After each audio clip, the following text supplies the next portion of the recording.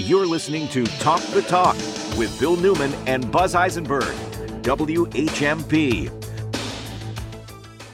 We welcome to our show Professor Gerald Epstein, who is a professor of economics at UMass Amherst and co-director of PERI, the Political Economy and Research Institute. We are so pleased that we can have Gerald Epstein with us today because he has just published a new book, which we want you to know about, and there is a webinar coming up that will celebrate the book and has this extraordinary panel of people who will be discussing the book. And then there is the book launch coming up as well. The webinar will be February 2nd from 11:30 to 12:45. The book launch will be at Amherst Books on February 7th, a week from today at 7 p.m. as well. And the title of the book is Busting the Bankers Club, Finance for the Rest of Us. Busting the Bankers Club. Professor Gerald Epstein, thank you so much for being with us today. Busting the Bankers Club, a really fascinating title. Why the Bankers Club? What's the import of that? Well, the book is about why banks are so powerful despite crashing the economy on a regular basis. We know the 2007-2008 financial crisis that cost homeowners trillions of dollars and taxpayers trillions of dollars to bail out the banks. But despite that, and we've had more recent crises as well, the banks are more powerful than ever, politically, economically. And the question my book addresses is why? What is the source of the bank's power? And I argue that it's not just the banks. Banks are a very unpopular group of people, but it's all their allies. There are many allies, different economists, lawyers, the Federal Reserve, regulators who support the banks. And my book talks about them as the bankers' club. And if we're going to bring the bankers under tow and create a better financial system, we have to bust the bankers' club. Okay, tell us more about the club, because you described the club as being, well, as having as its members the regulators, the regulated, and all the fellow travelers of the regulated. I don't quite get it. If you're not supposed to be in cahoots, the regulators are not supposed to be in cahoots with the regulated, but you make it sound like they are. That's are right. they? Yes. Well, many of them are. You don't want the foxes guarding the hen houses, but that's the way it's working. There's a concept in political science called capture. The idea that the regulatory agencies like the Federal Reserve, the SEC, et cetera, are actually operating in the interests of the industries, the firms that they regulate. And part of the reason why this often happens is because they hire these bankers and others to work for them as regulators, and the regulators sit there and give benefits to the banks and the regulated industry. And then when they're done with their term, they go and they get a really high-paying job at the industry itself. This is called the revolving door. And so this often happens with many regulated industries, and it certainly happens with finance. Now, my book is also, though, about what I call the club busters. That is, the groups of individuals, activists, regulators, politicians, like, for example, our own Senator Elizabeth Warren, who try to fight against the banks, to try to reform the financial system so it operates for the rest of us. And so there's a battle going on between regulators who are captured by the banks and others who are really trying to help get the banks under control and make them work for us.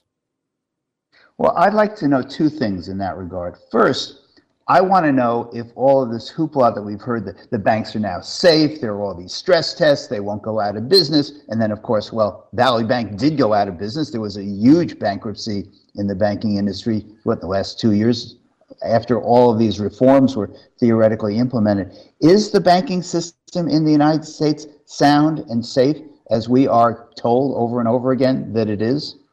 You know, that's a really great question. When President Obama signed the Dodd-Frank Financial Reform Act in 2010, he said the era of too big to fail is over. That meaning we're no longer going to have to bail out the banks. They're going to be responsible for themselves. And as you just said, in the spring of 2023, Silicon Valley Bank, Signature Bank, and several other banks either went bankrupt or almost did. And the Federal Reserve had to come in once again and bail out those banks and the global financial markets as a whole. So no, the too big to fail problem, that is the problem with financial instability, with bankers being able to take enormous risks and then the taxpayer coming in and bailing them out when they get in trouble, it's still with us. And so that's one of the arguments in my book is we need to have a much more fundamental reform and restructuring of the financial industry than we did in 2009, 2010. By the way, Trump made it much worse. When he came in 2016, he started, even though he ran on a populist platform, railing against the banks, railing against Hillary Clinton for taking money from the banks, et cetera, he immediately put in all these Goldman Sachs bankers into his administration, and they started trying to cut back on many of the Dodd-Frank reforms. And presumably, if Trump gets in again, he'll, among many other bad things he'll start doing that as well. Biden, in his defense, really tried to put in some decent regulators some club busters, as I call them, and they've been trying to close some of these loopholes, have important regulations on cryptocurrency, for example, which is very dangerous. So it's a struggle between the Bankers Club and the club busters, and it really makes a difference who's in charge. Professor Jerry Epstein, do you distinguish between the sort of the Bank of America kind of banks and the Wells Fargo's kind of banks and the Greenfield Savings, Florence Savings kind of banks? Absolutely. So when I'm talking about the Bankers Club and the financial industry that's creating a lot of problems, what I'm really talking about are the mega banks, the huge banks, the Bank of America, Citibank, Goldman Sachs, these huge banks. And part of the problem is they've controlled the political process. And the smaller banks like Greenfield Savings Banks or Florence Savings Banks or many of the community banks that we have here, they're left on the sidelines. And it's even worse than that, because when you have a bank bailout of like Signature Bank that happened last spring, that uses funds that are in the Federal Deposit Insurance Fund. And in order to replenish that fund, they have to raise taxes or fees on all of the smaller banks that are paying into that fund. And so banks like Greenfield Savings Bank have to pay when there's a bailout, like we had in 2007, 2008, and as we had more recently. So part of the argument that I make in the last third of my book is that we really need to build up our smaller banks and break down the size of the much bigger banks, the mega banks, in order to make our system work more fairly and provide the services that we all need. So let me ask you this, Professor Jerry Epstein, who is also the co-director of PERI, the Political Economy Research Institute at UMass Amherst. Are you saying that the banks should be busted up, split up, that the banks that are really big, mega banks, they should be divided up and the government should do that? I understand it's a long road from here to there, but is that what you're saying? That's one of the things that I'm saying. That's an important part of the reform program that I proposed towards the end of my book. Many of your listeners might have heard of the Glass-Steagall Act that was passed in the 1930s by the Roosevelt administration under the New Deal. We had these mega banks that helped to cause the Great Depression. They were part of the problem. And so Roosevelt administration came in and said, okay, we're going to break them up. We're going to make them decide whether they're going to be an investment bank, which is more speculative, underwrites corporate bonds and has more opportunity to speculate, from the commercial banks, the mom and pop banks that take our deposits and make loans to small business and houses. We're going to break them up. And that led to about 30, that and other regulations passed during the New Deal, led to about 30 or 40 years of relative stability in our banking system until the Bankers Club got together and passed laws to get rid of the Glass-Steagall Act in the 1990s, under Bill Clinton, by the way, so this isn't just a Democratic-Republican thing, which allowed them to merge back together and create these mega banks. So what I'm saying is let's implement a new, modernized Glass-Steagall Act. I'm not the only one saying this. Others have proposed this as well. And this will make these banks much smaller, which does a number of things. First of all, the mega banks right now are too big to fail. That is, if they are going to go bankrupt, they could bring down the whole economy with them, as Lehman Brothers did in 2008, 2009. So the government is put in a corner. They say, we have to bail them out in some way. If they're broken up into smaller pieces, they can't threaten us that way. Number two, it creates more space for the Greenfield savings banks or Florence savings banks of the world to come in and provide the services the communities need. Number three, it reduces their political power. It really helps to break up the bankers club if they don't have that kind of political power, which Citibank, Bank of America has now. And number four, it really will help promote more equality. One of the things that this bankers club has done and the mega banks have created is a much more unequal economy. You get these, CEOs make 400 times what the average worker makes or more. And part of the reason is because of the way that finance is able, these mega banks and the financial markets more generally, is able to create wealth out of thin air, partly because the government keeps backing them up. This creates enormous pay for the top CEOs and keeps income and wages for those at the bottom down, and it creates other problems as well. So breaking up the mega banks is one step in my argument as to how we can make finance work for the rest of us. Professor Jerry Epstein, when Bill first asked you about the title of your book, Busting the Bankers Club, you listed the Federal Reserve as a member of the Bankers Club. And I'm always confused. I've actually read a lot about the Federal Reserve, and it's still this amorphous, strange creature that's kind of public-private. And yet it's a central bank in essence. So what should a Federal Reserve look like that it doesn't look like now, and how can that help to bust the Bankers Club up? Yeah, the Federal Reserve, I call them the chairman of the club. They're the steadfast supporters, historically have been steadfast supporters of the banks.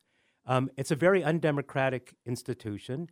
You're right, it's this funny animal. When it started, it was actually owned by the banks.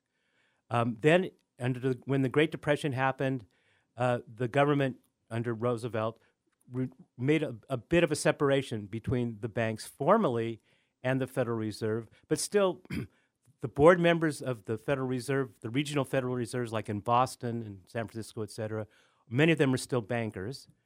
And they have very few representatives from other groups on the boards of the Federal Reserve banks, people of color, union members, et cetera. So the first thing we have to do, number one, is make sure that the people who run the Federal Reserves are more representative of us. There are more workers, more people of color, more women, et cetera, number one. Number two, the Federal Reserve has to broaden its mandate. Right now, in fact, the Federal Reserve, after many struggles by club busters, the Federal Reserve has a dual mandate to have high employment and low inflation. But they always prioritize low inflation rather than high employment. The reason was because banks don't like inflation. Inflation has a complicated story, but banks don't like inflation. So we need to go back to a situation where the Federal Reserve has representatives that control it, that reflect the population, and where it actually makes policy in the interests of workers, communities, and not just finance. And I just want to follow up with just one more question, which is they're responsible for two different types of sets of responsibilities. One is transactional money, right? And the other is, we read about all the time, they set the interest rates. They make determination of how much banks have to pay in order to borrow money from each other. Could you explain those functions for us and what, in a rational world, the Federal Reserve would be able to do? So the central bank has several functions. The first is maintaining the payments process, as you said. A second is making monetary policy, that is setting interest rates to affect the overall macroeconomy, inflation, unemployment, et cetera. And a third major responsibility is the Federal Reserve is a primary regulator of the banks. So again, we have this capture problem potentially there. Now, what the Federal Reserve does also is it actively bails out the banks and the bankers when they get into trouble. So what we need the Federal Reserve to, in each of those functions, it needs to stop seeing its role through finance-colored glasses. It needs to see its role through people-colored glasses. So don't bail out the banks. Make monetary policy that serves the needs of everybody, which is means a better balance between inflation and employment, and regulate the banks so that they serve the rest of us. In terms of the payments process, I and other people have proposed that we have something called Fed accounts. That is, instead of having to pay high fees at Bank of America or Citibank or something like that, that the Federal Reserve create accounts for every American, low-cost accounts that we can use to make payments. And there'll be electronic payments, so there'll be an electronic account.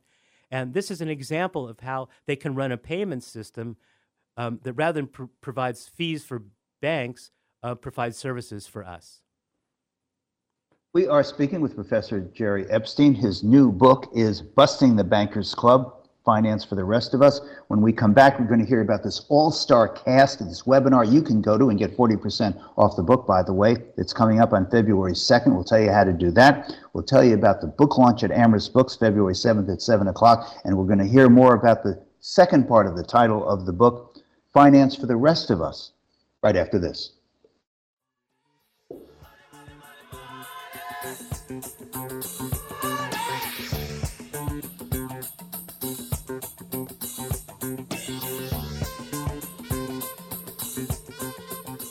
More Talk the Talk with Bill Newman and Buzz Eisenberg coming up right here on